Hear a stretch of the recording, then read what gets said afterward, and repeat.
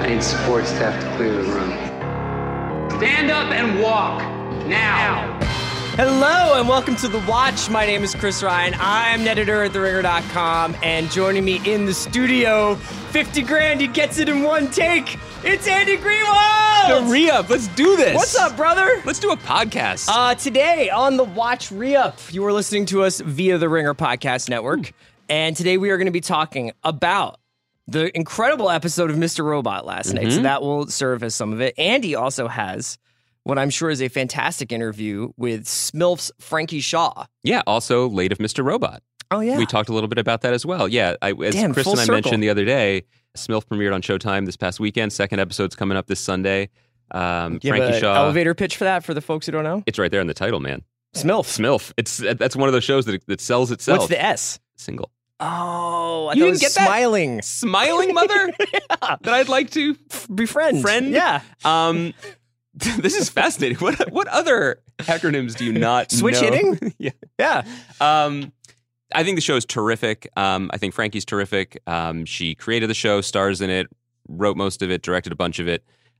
This week's episode is a great showcase, not just for her, but for one of the co-stars of the show, Connie Britton. Many people don't know Mrs. Coach is on the show. Oh, wow. Anyway, it was great to talk to Frankie, and convenient because SMILF happens on this lot, Yeah. man. This is where the SMILF happens. But yeah, we talked about the show, we talked about her path to the show, and we also talked about her time on Mr. Robot and what a positive experience that was for her. Fantastic. All right, we're going to get to Mr. Robot in a little bit. Let's start with two pieces of news. And obviously, news is happening quite a bit. A lot of news. Hashtag this town. I know that when people say that, they're talking about DC, but still. Hollywood. Did you know what the S stands for?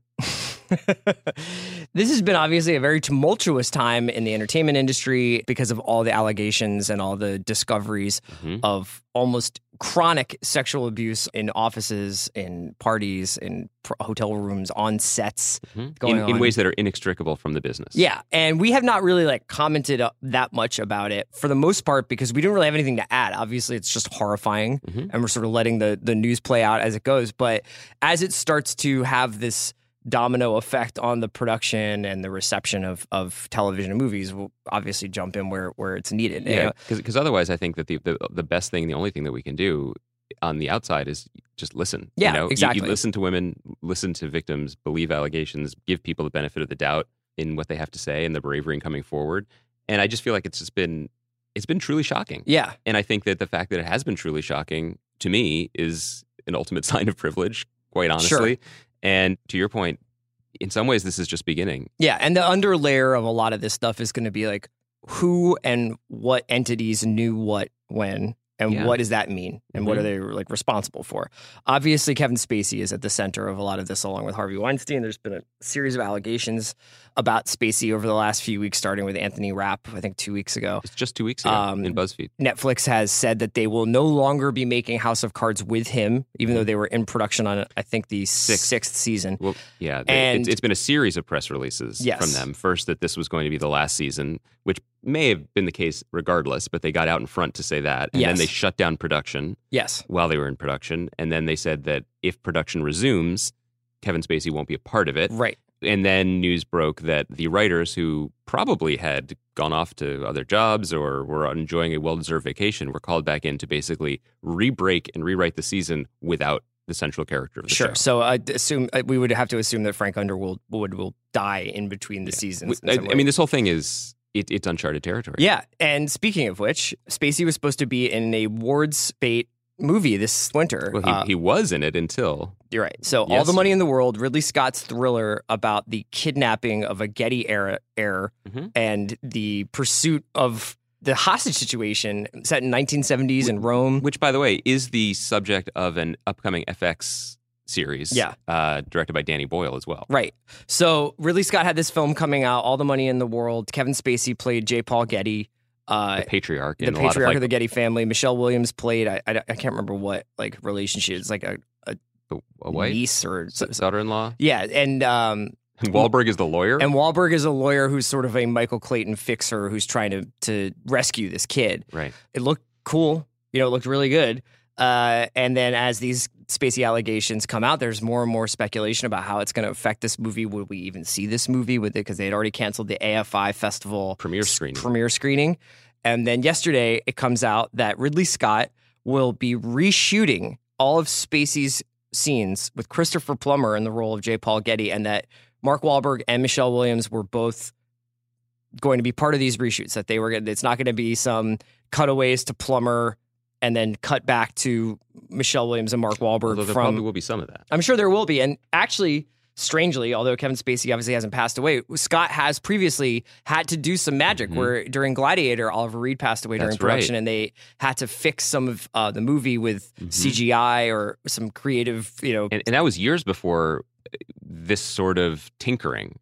Obviously, this is a totally different thing, but moving actors in and out, I mean, this is par for the course in Hollywood. It's just the specifics of this situation, fully recasting someone, dropping those scenes into a movie that, by the way, is opening next December month. 22nd. It's wild. Yes. So by this point, typically, I mean, I know you hear stories about people, we're cutting right into the point where we have to ship or whatever, but I don't know if the sets are still up or if they've still got the villas in Rome that they can shoot in. Ridley Scott probably has a spare villa. I'm sure also that Ridley Scott, if you look at the credits for his movies, they tends to work with a lot of the same people over and over again, his production design team. So I'm sure that if something like this needs to happen, it can get done. Yeah. It was apparently unilaterally, it was Scott's decision that he went to the studio with. Apparently, he also really wanted Plummer in the first place, which makes me feel like this was all part of the story. Was like, an insider close to the production. I was like, was the insider named Bidley Smott? It's a very Ridley Scott steps in and saves the day. By the way, Christopher Plummer is a better casting choice. Let's start with that. That's awesome. Yeah, I don't know if I have a J. Paul Getty power ranking of actors I wanted to play him, but well, you might need to now. I mean, he's on TV too. Look, this is really, it's shocking. Obviously, separate and apart from the allegations against Spacey and the fact that 3 months ago this guy was hosting the Tonys, his career is now over. Yeah.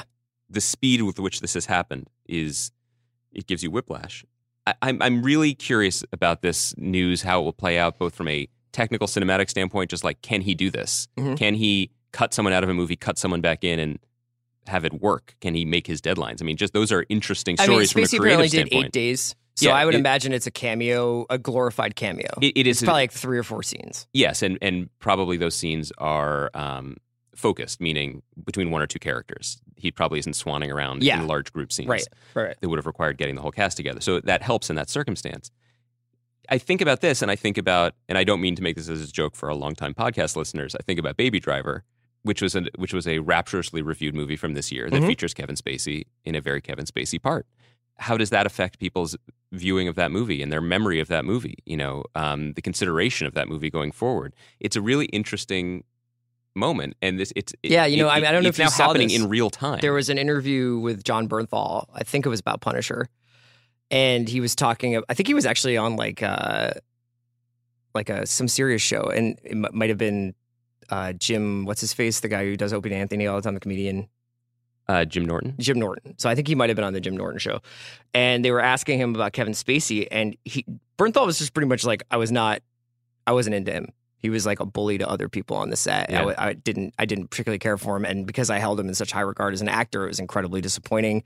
And if he was doing what he was doing to other men, to women, I probably would have stepped in. So I'm paraphrasing, but that's what he said. So this is what I'm talking about: is that the backlash against this, in terms of I'm not saying anything about Edgar Wright or about the people who made Baby Driver and what. There's no culpability. I can't adjudicate the culpability. This is part of the reason why this is every part of this is enmeshed with almost everything else in But our there was culture. a BuzzFeed article about Beau Willimon had been initially very I had no idea. And if I had known, and then people Beau in this Willimon, the not creator but adapter. He was essentially the showrunner of essentially the creator of the American House of Cards with David Fincher, and Willimon had worked on the show for longer than Fincher. Although he left before last season. But these allegations go back to the first season. Certainly, I've just set the stage. Beau Willimon had said I had no idea, and there's a newer BuzzFeed article. It's Beau Willimon saying he has no idea is complete bullshit. Yep. So this is the ripple effect of this controversy is going to be felt throughout the industry, and we're only just beginning to see it. Yeah, and you know what? I realized I just caught myself because I was about to even suggest a conversation that we're headed towards, which is art versus artist. Can we enjoy these movies again? Can we watch The Usual Suspects? Can we enjoy The English Patient if one ever did when the logo of Miramax appears in the beginning? But this is not the time for that conversation. Sure. I mean, Wind River is a movie that I had a lot of time for this year, and Taylor Sheridan and Jeremy Renner and Elizabeth Olsen all apparently asked for Harvey Weinstein's name to be scrubbed from the movie, even though he was listed as essentially, I think, executive producer. Sure. But is it the superficial scrubbing that makes you feel better about it or not feel better about it? I mean, that's a question. We've often asked these questions about things like Chinatown, about Annie Hall. You know what I mean? Yeah. Like movies from the past, allegations that have been, but well, it goes into. I mean, this conversation goes into all aspects of life. I mean, baseball, like Ty Cobb, or much more recently, people like Pete Rose. Like there are bad people who do things that we cheer for, and then one of the reasons why people look away is because they don't want to consider that. Yeah. They want things to be theirs, and part of appreciating art and enjoying art is receiving these things, and having your own personal relationship with them. And so these heinous acts and this behavior that went on for many people unchecked for many years does affect all of us. Sure. In a way. Obviously we are not the victims here, but it's interesting. We began this conversation by saying we weren't sure how much we have to add. I still feel like I just don't know. I don't even know how to begin to articulate it because it is ongoing. We are not the victims here. We need to listen to the victims, but it touches everything that we talk about. Sure, absolutely. So to your point, like I'm glad we started talking about it, but it's also weird. How do you stop? How do you stop exactly. once you start? Exactly. Well, another huge story in the industry, although obviously overshadowed by a lot of the controversy happening this week, is Apple's just off the top rope entrance into the content game. Now, this has been rumored for a while, and Apple made a deal with Steven Spielberg and Brian Fuller to do Amazing Stories, and that was the first TV show. Well, Carpool Karaoke is their first show. Sure, but Carpool Karaoke will always be their first original show.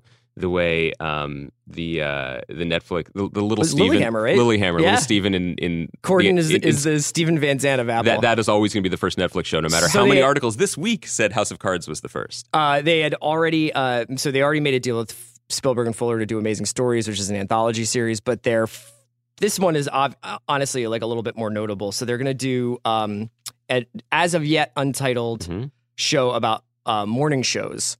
And it will star Jennifer Aniston and Reese Witherspoon. And it is going to be somewhat based on, or at least draw from, Brian Stelter's Top of the Morning, which was a book about... A juicy book. The people, from the hosts to the producers and the executives and the people who work behind the scenes of how your morning show sausage is made. And morning show being Today's Show, more specifically. Yes. And versus Good Morning America. So, a couple things about this. A couple months ago, 6 months ago, let's say, Apple hired away the co-presidents of Sony, the TV studio, to run their TV studio. Yep. Ever since then, to exist in this town has been to hear the plaintive whistle like Omar walking through Baltimore. Like, something's coming. Yeah. And this news is the shotgun blast, basically.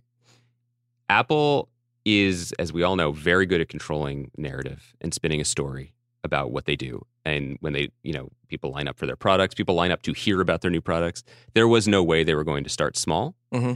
And what's interesting about this to me is the show itself is almost completely tangential to the story. Oh, yeah. It's almost old-fashioned. Mm-hmm. I mean, I think that there is actually a Tina Fey show on air now that's about, like, a news show, It's right? a news show, great news. Right. Which is pretty good. And Tina Fey produced show. There's like the Rachel McAdams movie, Morning Glory, that came out like about 10 years ago or something like that. I mean, they're not doing Westworld here. I mean, like, this is like a pretty standard like TV show trope is to be like, whatever, we went behind the scenes. Now, this might be really gritty, or it might be like, I have no idea what we're talking about here. We don't know. Yeah. And what's interesting about us not knowing, it comes from the press releases, which if you read it, and especially not just the initial press release, but the way the internet works now, where like there is the story that breaks it, whether I think it was the Hollywood Reporter in this case, everyone that regurgitated that story cut out any of the information about who was actually making the show. It was all Apple has bought this show with Jennifer Aniston and Reese Witherspoon. It's Jay Carson, who worked on House of Cards, is I think writing it. Right. And so but read further into it. So that the other takeaways from this is that the deals with Michael Ellenberg, who was the head of drama at HBO for many years and is considered crucial in developing a lot of the shows that we like and love. especially The Leftovers. He maintained a producer credit on The Leftovers, I think, after he was relieved of his duties. Westworld was developed under his watch, but aired afterwards. And he then got an independent producing deal. So this is Apple making a bridge to someone who has all the HBO contacts and talents. And apparently this idea was an Ellenberg original idea. Like, it was his idea, and then he went to find a writer, or he went to find the stars first. And there's a lot more of this happening. There's the show coming on Netflix, Maniac, that was sold Emma to Stone, Netflix Jonah Hill. with Cary Fukunaga, the director, Jonah Hill, and Emma Stone attached. Only later did they bring on someone, my good friend, Patrick Somerville, to write the show. So it's a little bit of top-down engineering, and that doesn't mean any of these shows are going to be bad, but what it does mean, because let's remember one other thing about the Apple show before we move on. How's anyone going to watch it? We don't know. Yeah. Is it iTunes? Is it Apple branded but will be distributed? Yeah. Are they going to push it just through people who have Apple TVs and onto your phones? Is it going to be through iTunes? And if it is majority, because many, many people have Apple products, certainly phones, not that many people have the Apple TV. Will they AirPlay the show from their phone? Will they watch it on their phone? Let's be completely honest about this. None of that matters right now. What matters is it's a big splash, and they probably significantly outbid everyone else using the Netflix playbook, where Netflix outbid everyone else for 2 seasons of House of Cards. The only thing I want to add is the irony that in this new media juggernaut is making its first entree into television by like basically romanticizing the most old-fashioned thing about television. Totally. And it's like there's nothing more quaint and traditional than a morning show at this point. Also, what about headlining it with one of, if not the biggest TV star of the 90s? Yeah. Which is to say, I mean, Jennifer Aniston has plenty in her tank. Sure. She's great, and everyone's going to be excited to see her in a show like this, I would think. Right. I mean, they will tailor it to her, certainly with her old Friends running buddy, Queen Reese. But it's interesting. Also, what does this mean for Big or Little Lies? I guess they'll probably have time since they don't have a show They have written. to figure that out first, you know? Yeah. Let's make sure we get to Mr. Robot before we get to the Frankie Shaw interview, because last night, in some ways, for at least within the world of the show, is a seminal episode. Runtime era, the 5th episode of the 3rd season. Entirely one shot. It's commercial free. I mean, I'm saying one shot with air quotes because there are places where you can see, like, you go through a elevator and there's like whether it's a wipe cut or whatever it is. But in terms of its storytelling, it is one shot. And it is essentially a two-hander between Elliot, and then at the end, the sort of last fourth of it is Angela.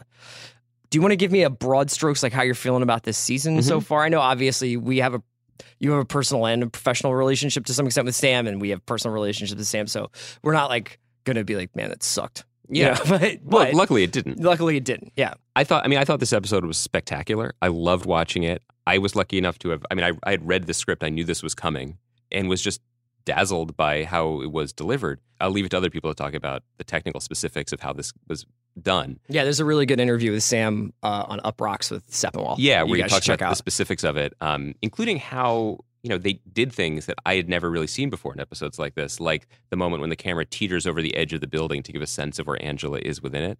I love this episode because certainly Mr. Robot has always had the aesthetic and technical chops to always have it in the conversation for one of the best shows on television. There simply are no other shows that look like it, that have the consistent visual aesthetic allowed by one director, and a very talented director at that. This was an episode that, to me, triumphed because it married the form and the content. Yeah. So much of the show, and frankly, both good and bad, come from trying to articulate or demonstrate the conflict within the main character. It is such an internal show. And I think some of the challenges, particularly at the end of last season and sporadically in this season as well, has been trying to physicalize or synthesize the tension of a character who's essentially at war with himself and make us care about it. My difficulty with the beginning part of the season has been every keystroke Elliot does, Mr. Robot, who is also Elliot, undoes it. And it often feels like, and I've said this to Sam, it can feel like a character punching himself in the face. Sure. Which is not always fun for audiences to watch, right, unless it's one of those like videos that used to sell at Kim's with like people in like shopping carts like attacking each other, like sub-Jackass genre. Those were big sellers. Big, right? I know. Yeah. So there's an audience for it, is what I'm saying. I just wasn't the audience. Last night elevated it all. I mean, obviously people get excited, I think, both on set and just around a creative enterprise when people are like, we're going to do something impossible. Mm-hmm. But the way that it made me feel, like this vertiginous feeling of being trapped in the building, but also being trapped inside of Elliot's point of view. The way that important story points, like the annexation of an entire country in Africa, were told through New York One wipes, basically. Like cut to and then we see the effect that is having on the crowd outside and the riot. We go up the building, down the building. It was all of it was in service to the story in a way that I thought was really, really well done. You know, we've said in the past that like some of the Philip Price White Rose stuff was sort of opaque to us, especially because they were just talking about it in rooms. Like I basically couldn't figure out what the MacGuffin in this show was. You know, and I think that one of the reasons you mentioned the annexation of Congo stuff that gets disseminated through these elevator TV screens while people are going up and down. I am increasingly enamored with how Sam is deviating from a slightly tweaked reality from when the show started, when it was out of the financial crisis, still late Obama, to a alternative reality. You know, like a world of his own creation, increasingly detailed, increasingly deep with current events, political figures, economic woes that are specific to the show. But plausible in our real world as well. Right. And yet seemingly influenced by the reality that the viewer is living in. People who stick around to listen to my interview with Frankie Shaw will hear this, and I hope you do stick around. But when we spoke about her role on the show as Shayla in season 1, she talked about what a pleasure it was to play a character that provided such honestly, a narrative service to Elliot, to Rami's character, giving him emotional stakes and giving him a reason to feel the things that he felt midway through the season 1. And I would say that the show has struggled to replicate that since Shayla has been gone. And another thing that I really liked about this episode is it really drilled down on the two women that motivate him the most and the double betrayal of them. I think if you ask Sam this, he would say it, and we'll ask him this next time he's on. But I think the show does succeed, and I think he would agree, when it's a family drama, kind of. And it's just a fucked up family drama that happens to have, where this family has crashed the world economy. Yeah. So the idea that Darlene, his sister, has betrayed him, and then now we see also what's become of Angela, and Portia Doubleday is really leaning into this performance in a way that I love. Yeah. And the tension of it. She was fantastic last night. And Bobby Cannavale, just as the voice alone, is so great. And we get these images like the delivery guy in all white eating the barbecue sandwich alone in the building. Anyway, the bringing it back to these people and his emotional connections to them matters, because I think the other thing that caused some viewers to get a little whiffy with the show is when it's unclear what the protagonist wants or is fighting for, particularly because the protagonist is also the antagonist. Unclear about it, yeah. We knew what he wanted season 1. Sure. Since then, he's just tried to put the toothpaste back in the tube, which is complicated. Let's say it can be interesting and it can be frustrating. This was a lot clearer and cleaner. Plus, when the stakes are an entire building in downtown Manhattan is going to blow up, those are pretty high stakes. The key shot for me last night was, and it's probably my favorite shot in the show so far, is the people on Reddit have been comparing it to Into the Void, but it's basically this overhead shot of Angela working at the dock, and you kind of see over the balcony. That's what I was saying, yeah, and you see down into the people rioting down, and to me that really represented that this show is going over the ledge. Like this is what we thought of Mr. Robot for these first 2.5 seasons is it's one thing, and now I get the feeling, I have no pre-knowledge of this. You can see if you look at Reddit, people guessing. People are really starting to put some stuff together. That something huge is going to happen on this show that is going to make it significantly different from the one that we started with. I am very much a fan of and very interested in Angela's goals here, because clearly she believes in White Rose, because she believes that White Rose can undo something, can undo the past. And again, like, this is to me where Mr. Robot is at its most successful. If you think about Elliot and Angela, particularly as these two broken people who both lost a crucial family member, and how they process that. And Elliot's processed it with denial and rage, basically, and recreating the father figure as an expression of his own id. Whereas Angela appears to be in such deep denial now, she thinks she can undo it. Sure. Keeping them on the same playing field and moving forward, like, that's a very interesting show that will then also, I think, can support all the bells and whistles and annexing whatever country you want to two things. Do you remember that building where they shot the outside? I think that's where Def Jam used to be. Oh, I thought it was Battery Park. It looked like the Universal Plaza building, like on 50th and 8th Avenue. I thought it was on the West Side Highway down at Battery Park near the tunnel. I think the room where Angela almost got maced was the room where I sat at the Rough Riders Volume 2 listening session, where the guy came in and put with a CD of the best Drag-On cuts from it and put it on the thing.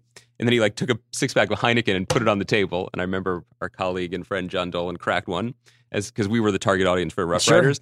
And then do you remember these listening sessions? They would turn the volume up, and they would turn it up so high the building would be shaking as if F Society was riding downstairs. And then the guy would rap along with it. Yeah. And then he would turn it up louder. It was like the original director's commentary. I loved it. Okay, that's it for us, you and I. You have your interview with Frankie Shaw from SMILF coming up, and then we'll be back on Monday. We have a really cool show for you on Monday, so we just want to keep it a little secret. Not that it's De Niro's not coming on, but we'll have a fun show for you. Joe Pesci's coming on. Okay, until Monday, take care. Have a great weekend, Bradskis. Today's episode of The Watch is brought to you by the homies at Sonos! Our good friends.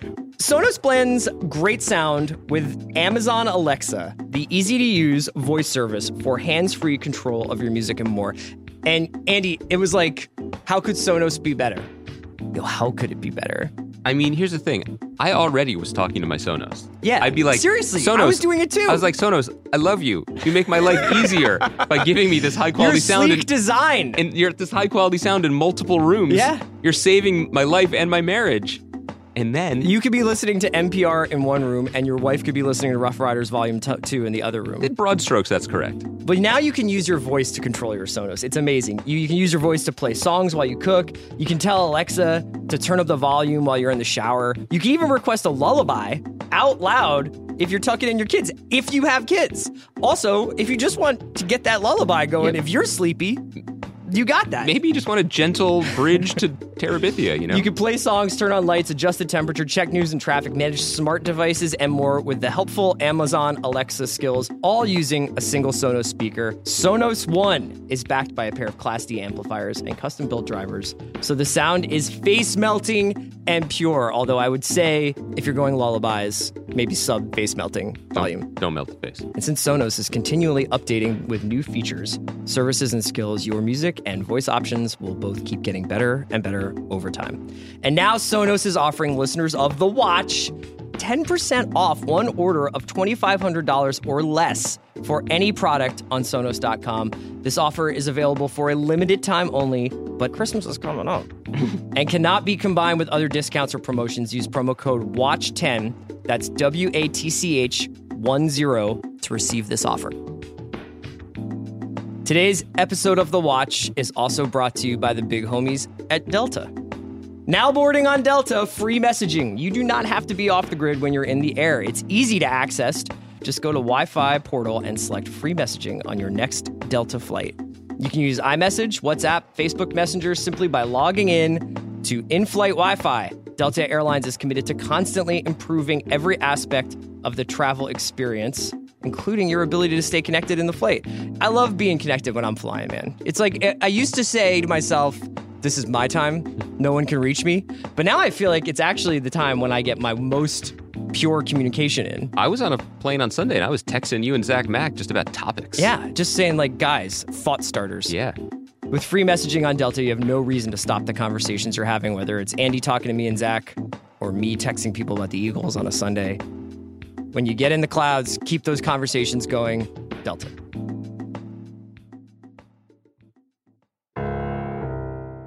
And we're back. I am so excited now to share with you my conversation with Frankie Shaw. Frankie Shaw is the creator, the star, often the writer, often the director of the new Showtime hit comedy series, SMILF. I can say hit comedy series because it got really good ratings. It premiered on Sunday with the season premiere of Shameless. Episode 2 is coming up on this Sunday. If you haven't watched it, you are safe to listen to this interview because, let's be honest, the premise of the show is right there in the title. Frankie plays a single mom in Southie, that's Boston for people who haven't gone to the movies anytime in the last 20 years. And the show is a delight. It is funny. It is wrenching. It is so many things at once in the way new shows can be. And I find that very exciting. And it was really exciting to finally speak to Frankie and talk about the journey towards the show, and as well as a little bit of talk, as I alluded to earlier, about her time in New York working on season 1 of Mr. Robot. I also couldn't resist talking a little bit about parenting, because obviously the show SMILF is inspired by Frankie's real life. She has a 9-year-old son. She lives in my neighborhood here in LA. So we were definitely wasting a lot of mic time talking about schools and child raising. So a lot of that got cut, but I think we're going to go right into some of that before we pick up with the real conversation about the TV show. SMILF airs Sunday nights on Showtime. You can watch the first episode on demand now. I highly recommend that you do it. Let's get right into it. This is my interview with Frankie Shaw of SMILF. I am so happy to be joined here in the studio on Sunset Gower, the lot where we both currently work. Yep. I'm joined by Frankie Shaw. Frankie, thank you for sitting with me this morning. Thank you for having me. I know that we had a good head of steam going on our parenting podcast, Yep. But we can just pilot that and Okay. maybe revisit it later.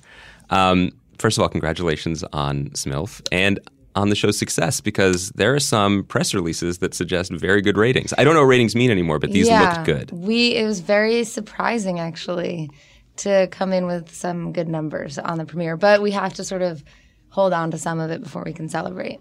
So how much of that, I mean, you're still in the middle of it, right? You're still posting and you're... Yeah, so I'm in the middle of editing 105. Okay. So I have you can't about celebrate yet. another month of hard work, and then I can celebrate. One of the things I want to talk to you about, obviously the show itself, and we'll come back to the more specifics of it, but we see a lot of shows these days, and your show is being categorized this way as well. It's like an auteur show, because you are starring in it. You created it. You're writing a great deal of it. You're directing some of it. You're show running. Mm-hmm. For real, what is your life like wearing all of these hats? What does that actually mean? Like, for the lay TV fan who hears you doing press now, sees you on the show, how crazy has your life been? And It's been pretty crazy. Yeah. So in terms of like time, it's all I'm doing. I don't have any sort of life outside of it. Mainly also because we were shooting and I was editing at the same time. And were you shooting all here? We were in Boston as well, right? Yeah, so we shot interiors here on the lot, and then we went to Boston twice. Okay. So I think in a less rushed TV schedule where I wouldn't have to shoot all day and then go edit, it would have been a little bit more manageable to have some semblance of a life or sanity, you know. But it's just been basically because we got the pickup in May. Mm-hmm. We started writing in June. Oh, this has been, and then you had we had to start shooting in August and to premiere in November. So I'm sort of we wrapped last week, and so I've had a few conversations with some friends that I'm sort of re-emerging into being a human again. Uh-huh. Yeah. But this is a little crazy because one of the things that I think people have come to think about in TV is that this auteur model, like cable TV, prestige TV, everything's calmer, right? There's not that crazy rush that network TV used to have, or broadcast TV. And normally it would be so. It would be, right? Yeah. But it was just because they had one spot for us to air, which was a great spot after Shameless. After Shameless. And so there was no question. It was like, okay, we just have to figure it out. So that's why it sort of felt, I think, more like how some network TV shows feel. What do you think? I guess it's a two-part question, because I was curious about how long a journey this has been for you with this story, or iterations of the story, because the short was 2 years ago now, if not more. The short was at Sundance in 2015. Right. So shot summer of 2014. Right. So you've been living with this idea in this world for quite some time. And then before that, it existed in its own pilot. And then the short was a scene from a pilot I had written originally to try to get staffed as a writer. How do you maintain the North Star during this long development process, different iterations of it, different voices, especially in the kind of atmosphere that I know exists here, where people, there's a lot of like support, people, not support, but like, this is great. What a great idea. I love this. I love your voice. Let's change it, or let's throw more things at it, or let's develop it. Well, I mean, it's been a whole process, honestly, to maintain sort of what was there originally. But also it's just like one of those things that it just never died. like I kept having the next step. So we were in like outline phase for a while. That was when I was actually in New York with Sam on Mr. Robot, and I remember him being like really helpful. Because you're outlining it then to be... That was for the pilot. Okay. And so it was just like... So that this was was like, going to be a spec pilot? No. This was after we sold it to Showtime. Oh, this is already that? So this has already been... So this was like, so you're filming Mr. Robot Season 1 in 2016. 15, yeah. Oh, man. Okay. So basically, it was at Sundance in 15 in January, sold it in February, and then left for New York in March. So it was like, basically we were in outline phase forever. Yeah. And then it was script phase. And it was just like, it just never died. So that was sort of how we like, well, next thing. But in terms of like the original, I mean, that's also been part of my own learning curve of how do you maintain the integrity of what you wanted to do and say, meanwhile being in this collaborative medium. So I think in the beginning I had a lot more of this sort of timid, female-associated fear, people-pleasing fear. And I just remember in the middle of the development process, like writing a story that I didn't want to write. And because of a producer really like wanting it to be a certain way. Oh, I thought for a moment you meant you didn't want to write because it was so personal, but it was the opposite. No, the opposite. It was like really different tone. Like hijinksy? Yeah. It was like, she's an Uber driver, but she's a mom. Is she a party girl? Like it was kind of like that. And I remember just like it getting so depressed about it actually, like dreading calls and, being like, just wanting sort of going and spinning out a little bit. And for a variety of reasons, it was just sort of like, I'm not going to be able to do it. And so we sort of had to come to Jesus, sit down. And I said, I can't write this version, and this is what I want to write. Who'd you sit down with, other than Jesus? Another Jew, a producer, yeah. A wise, bearded Jew. Exactly. And amazingly, the person was really receptive and was like, I'm so sorry. I'm still learning how to be a producer. Go do your thing. Wait, really? Yeah, really. Because I'm like, should we part ways? It was sort of like a big thing. And it was before our first big meeting with Nevins. Is the head of Showtime. The head of Showtime. And it was sort of like this feeling of, because, as a first-time show creator, and I didn't know that what sort of voice I had or didn't. And then it was really just like, I'm just not afraid anymore. If we're going to fail, let's fail in the way that I want to see the show out. So then the show changed, and it moved from LA to Boston. Like all these little things that had originally been there in the very first script I started writing in 2012. You became a Lyft driver, not an Uber driver. Exactly. Just the subtle things that make a difference. But what you're saying, I think, really resonates because so much of what happens, maybe this is true for other businesses, but I would say specifically in the TV business or in Hollywood, there's just a series of small cuts, like little things that add up to a serious wound of just things sliding by. Because you don't speak up, you don't say it, it's okay. But if you did, and as you proved, if you do, it can. People are ready to change it. Right. But everything just slides. Right. Like I think about some of these scenes in the pilot that originally had been suggested that I cut. Like her running to the store, leaving the kid. Yeah. That was a scene that existed in the pilot from 2012, right? That was one that people weren't sure about.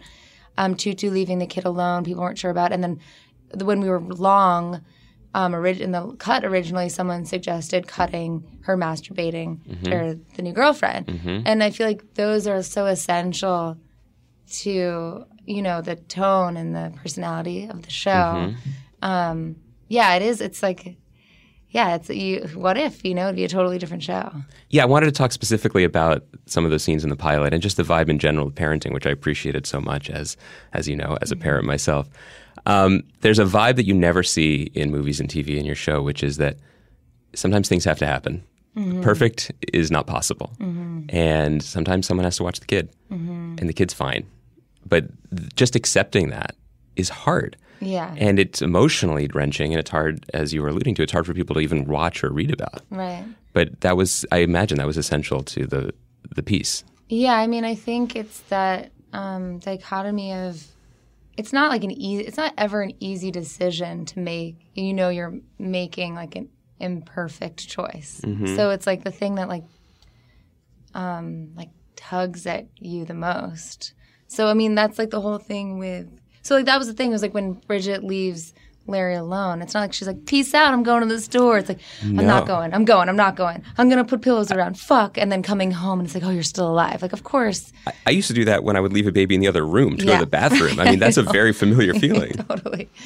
Yeah, I mean, it really is, in my limited life experience, like the thing that is the hardest thing, the best thing, and the most emotional thing. So, yeah. There's a line, I think, forgive me if it's in the second or third episode, about how everyone has messed up memories or something in their childhood, but not Larry. Yeah. He's going to be fine.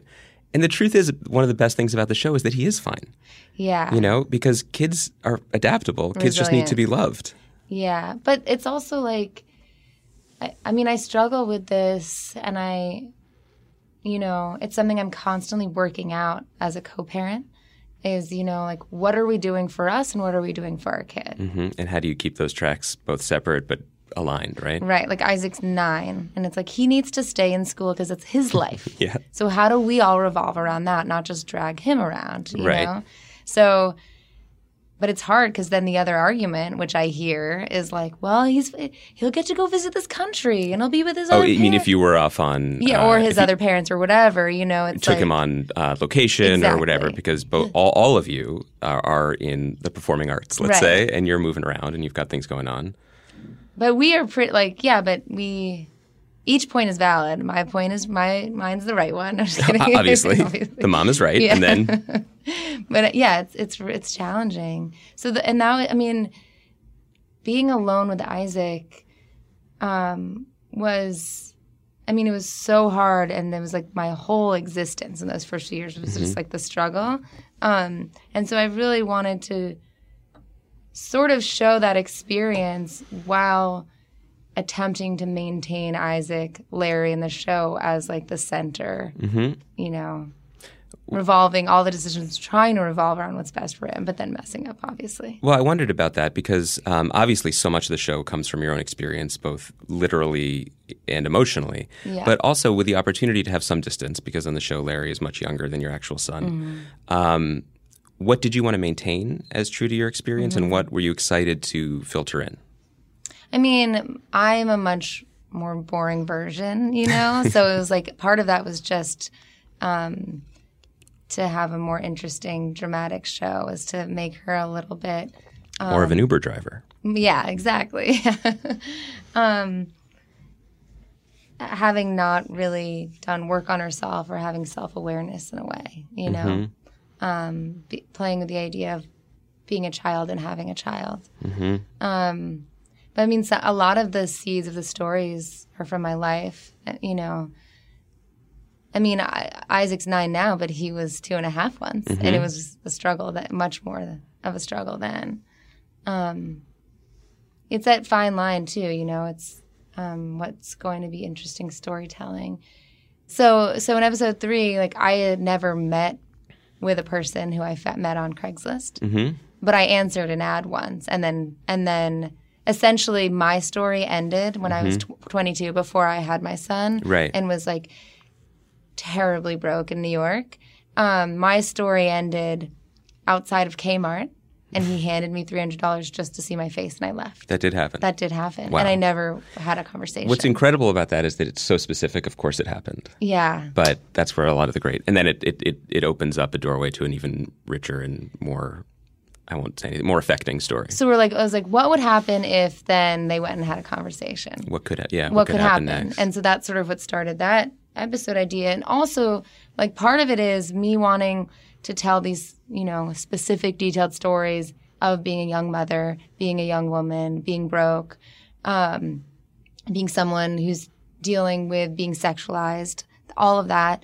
And then also the issues like I'm interested in talking about, right? So it's like I believe in sort of the abolitionist standpoint about prostitution. You know, it's like, to me, it only exists in this sort of patriarchal society. There's no like the prostitution rights is living within a systemic problem already. Right. Just servicing it in a different way. Right. So like in episode 3, it was like, well, what's the fantasy of it? Like, what's the fantasy I have of it versus reality? It's starkly different. The fantasy is girlfriend experience. And then everyone I've talked to, people who've done it, you know, books I've read, anything, all of that, it's purely dehumanizing. No matter what. No matter what. And you can lie to yourself and numb yourself out, but there's no humanity to it. And so that's sort of like, how do we talk about that? Those 2 points of view, and that was where that seedling of that experience inside of Kmart then led to that episode. Let's talk about the freedom that allowed you to do that and explore that story. Because one of the things that I think is exciting about the first 3 episodes, which are I've only seen 3. Yeah. You're working on 5, so there's a reason for it, is that the show has freedom right now. The show has limitless potential and is sort of feeling itself out. It's a young show. Right. So in the same episode that has the conversation that we're talking about, there is a fantasy sequence that involves ancient Egypt. Yeah. I don't know if that's appropriately described. Yeah, for sure. But you can do those things. Yeah. And we were talking on the way in that it seems like some people who've watched the show, some critics have bristled at that. Adverse reaction. Adverse reaction to the tonal shifts. Exactly. Yeah. I mean, it's so interesting because, you know, at first reading those reviews, I was like, oh, should we be more tonally clean? Should we, you know, like, I'm like, should I take this as criticism I should take to heart? And it's really not who I am. Everything I've ever made varies in tone vastly. Like there's absurdity and there's groundedness, there's emotion, and then there's the humor. Like that's sort of like that off tone is my tone. Yeah. So, but it's reflective of your experience because you're not always just one thing. Right. And especially, you know, and I don't know. It's just so we do have these sort of wild fantasies, and then we do have like the grounded. And I also feel like when you're dealing with some of these maybe more complicated issues, you have to have the levity. And then there's also this, like if we're talking about some like a theme of trauma running throughout the season, a distinct symptom of having gone through trauma is dissociating, right? And so maybe it's a big metaphor, and that's woven into, you know, to the show. So it's also, we all have such rich fantasy lives, you know, and so it's like a way in which to explore that. I also do wonder, and I don't want to cast aspersions on anyone who reviewed the show, certainly, because I can sort of see what they're seeing. I don't know if I agree with them, but there is a running thing through culture where to see a mother of a child behaving in certain ways or exploring certain things, even if we are woke or super woke, depending, there are things built in. I mean, you described the reaction, the existence of prostitution in a system. Right. The way we see things is still part of that system. Is that fair to say? And it's the most hypocritical thing. I mean, our country does not support mothers. No. It's the like, I call it the, you know, last frontier of feminism because our government doesn't support it. Culturally, the workforce, like none of it. There's no rights. There's no daycare. There's no paid leave. There's no paid leave. Women get divorced from their husbands who maybe they're the breadwinners, and they're like, you're lucky to be taken care of for this fraction of an amount. There's no value to it, and yet we uphold this sort of motherhood as American as apple pie type thing, right? You know? What did Kelly say? I wish we could go back to a time we revered women in this country. Yeah, right, exactly. When was that? Yeah. It was way before. Let me know. Yeah, way before Jesus was born. Or that producer you talked to who reminded you of him. But the critic, like, it really angers people. That's the thing, and I'm like, what is it? Because it's not like consistent to what you've seen, or, you know, not to say that it's not a perfect show. Obviously, it's not. But I'm just interested in to know why it really makes people mad. Well, I think it's worth unpacking that because mad is a very strong. Anger is a really strong emotion that's very tied to love and need and all these things. Right. And when shows make me like angry, like The Leftovers season 1 made me angry. Yeah. And I hated it. Yeah. And then season 2 I loved. And that anger was kind of related to the love, I think, because it was hitting something. Right. And Did you know what it was? I just think it was just it was a tonal thing. Like it was just so down. People have heard this podcast. People have heard this podcast and know my opinion about it. But basically it's like I just don't believe in full darkness. Right. I don't think that you can see the darkness, quote unquote, without a little bit of light. Yeah. And once a little of humor went in, then the dark hit me harder. To your point, I think it is.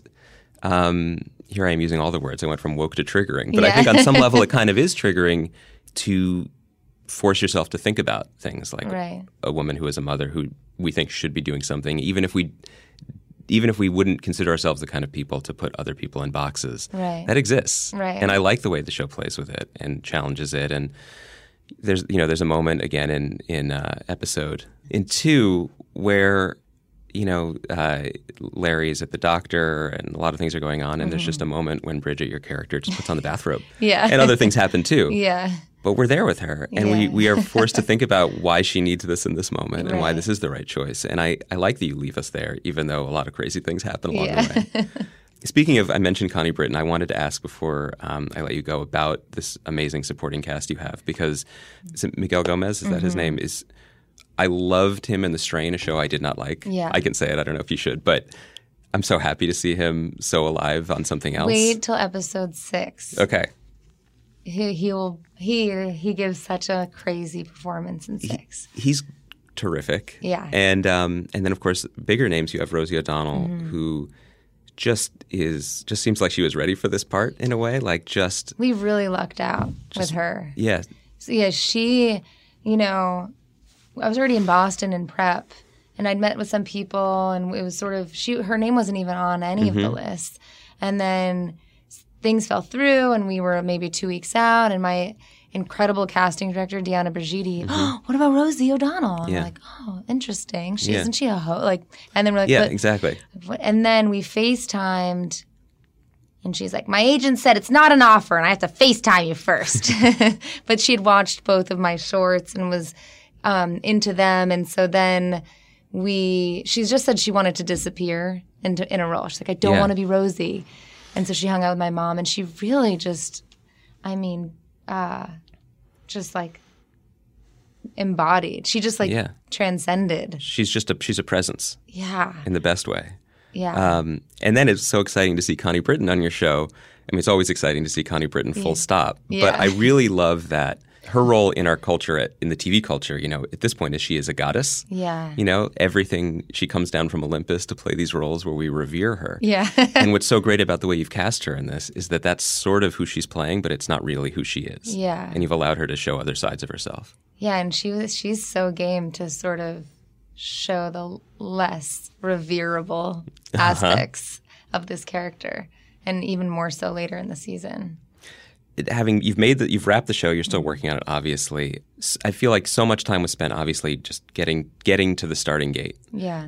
How excited are you for what's to come? I mean, how much more? Does it feel more exciting now? No, I'm filled with dread. Oh, good. Okay. Oh, yeah, I have. I'm filled with major self-doubt, and I have no idea. Yeah. I'm starting to read again a little. I'm like, well, okay, we could do an episode about this. We could I have no idea what to. I've told I'm like, if we do get a season 2, I need 2 months. I need 2 months to just saturate myself in the world again. Yeah. Because there's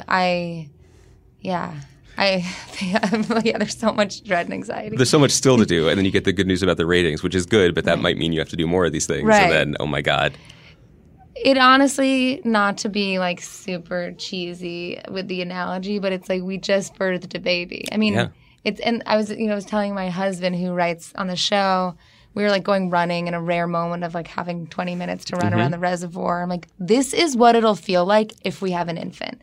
Just so you know, there's nothing. And so, it's just, I know once I'm like, when we got the good ratings, everyone calm down. We need to make sure we still get good ratings, before we can celebrate. And then I'm like, and before we can celebrate, we need to, there's no real, I don't have the person, it's the neurotic Jew thing, I think. I don't have it in me to be to just really be happy about it. I think that would be weird, honestly. I don't know. I set you up to say that you were, but I don't know anyone creatively who is like that. Right. Okay. I mean, it's just this.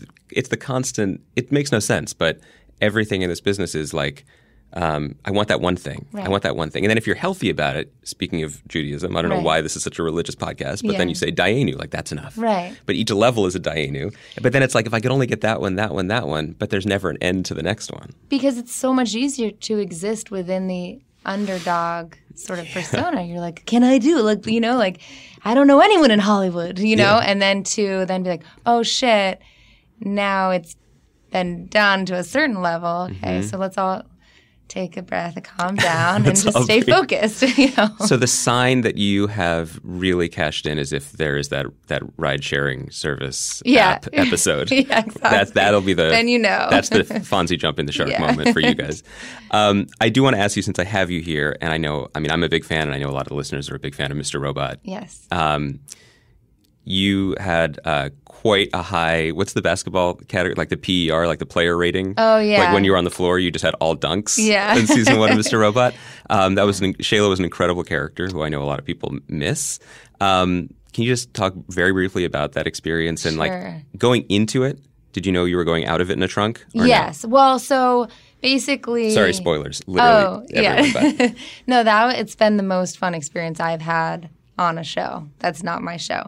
It's been incredible. So it was incredible. So Sam, I auditioned for Carly at first. Yes, for Darlene. And then came in for Shayla like months before the pilot was shot. Yeah. And then like 2 weeks out, I was like, oh, you're going to go shoot this pilot.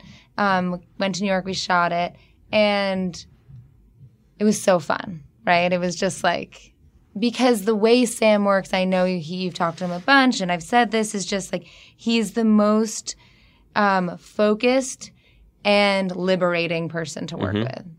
So he enables you because he believes in you, and then you also just trust him. So it's like this freedom. It's this dynamic that we could all be so lucky to create on a set. So you had that. It was so fun. And then when it got picked up, it was the type of thing, I wasn't a series regular, right? But they had this long arc. And I had to be local in New York. So they couldn't pay me, and I had to leave my son. I was like, I don't know. Oof. I ended up staying basically in the closet of a woman I used to babysit for. I don't even know if Sam knows this. And I remember like debating with my agent, and they're like, well, they said you have a really good end. And we didn't know hadn't seen the pilot. Yeah. It was on USA. Like, we didn't know what it was. All right, okay, let's just go do it. And then when we were there, it was obviously super exciting because we saw how it was being shot, and, it was incredible. And it was so sad. It's really sad. It was so sad to leave. Yeah. I mean, I'm sure it was sad to leave. It was an incredible arc. It was an incredible arc. And I really felt so emotionally connected. And yeah, it was fun to do that with Rami and to like be the conduit to show the other side of him. So that was, and also just to play this, it wasn't, she was such a like playful drug dealer. Like it was like there was such a like different side to her that was fun to get into, not just like a typical fuck up, So anyways, it was great. And then every season Sam's like, I'm gonna write you back in. Still waiting, Sam. Yeah, and this season there's all this talk of like Angela like wanting to like change time and alternate dimensions, and I would think that like a majority of Reddit is like they're doing this to bring Shayla back. Great. But Showtime probably has something to say about that. Oh, I think that we're all friends. There's a potential for crossover. Yeah. That's true. You've got Shameless, you have Emmy. There's ways to get to each other. Exactly. So, okay, so last question then. I know this is looking way too far in advance for you because you have 5 more to post. No, we've done 8. You've done 8? Yeah. Okay. So we shot 8. Oh, okay, they're 8. Yeah. Okay, so what will you do if you do get if you're getting a second season, but you get like a short time off? What is your Monday morning? For that time off, For that first day off. I mean, all I want to do, I have a favorite bookstore in Boston called Brookline Booksmith. Okay. And I spent $700 there last week. That's they're awesome. shipping me a box. It's for our whole family. Yeah. And I just want to stay in bed and read. Like, I know it sounds super dorky, but that's all I want to do because it's just, and then drift in and out and watch some TV. That sounds like a dream. That sounds really good. I know. I feel like that's a wonderful way to end because maybe we'll inspire someone who has the time or ability to do that. Go do it. Just go turn off the TV, go read a book, but watch SMILF on Sunday nights. There you go. Please. On Showtime. Yeah. Thank you, Frankie. Thank you. Okay, that was my interview with Frankie Shaw of SMILF, and that's it for The Watch. I don't even think Chris is here anymore. Chris left. Chris is listening to his Sonos in the clouds. I'm back. Oh, Chris is back just to say, have a great weekend. See you on Monday, Branskys.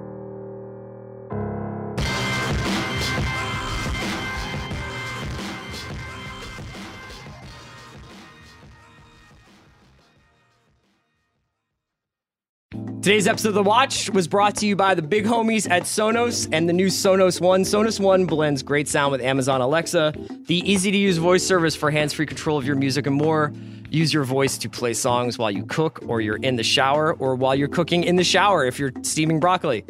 You can even manage smart devices all using a single Sonos speaker. And now for a limited time, Sonos is offering the listeners of The Watch 10% off one order of $2,500 or less for any product on Sonos.com. Just use promo code WATCH10. That's capital WATCH 10 at Sonos.com to receive this order. Don't cook in the shower.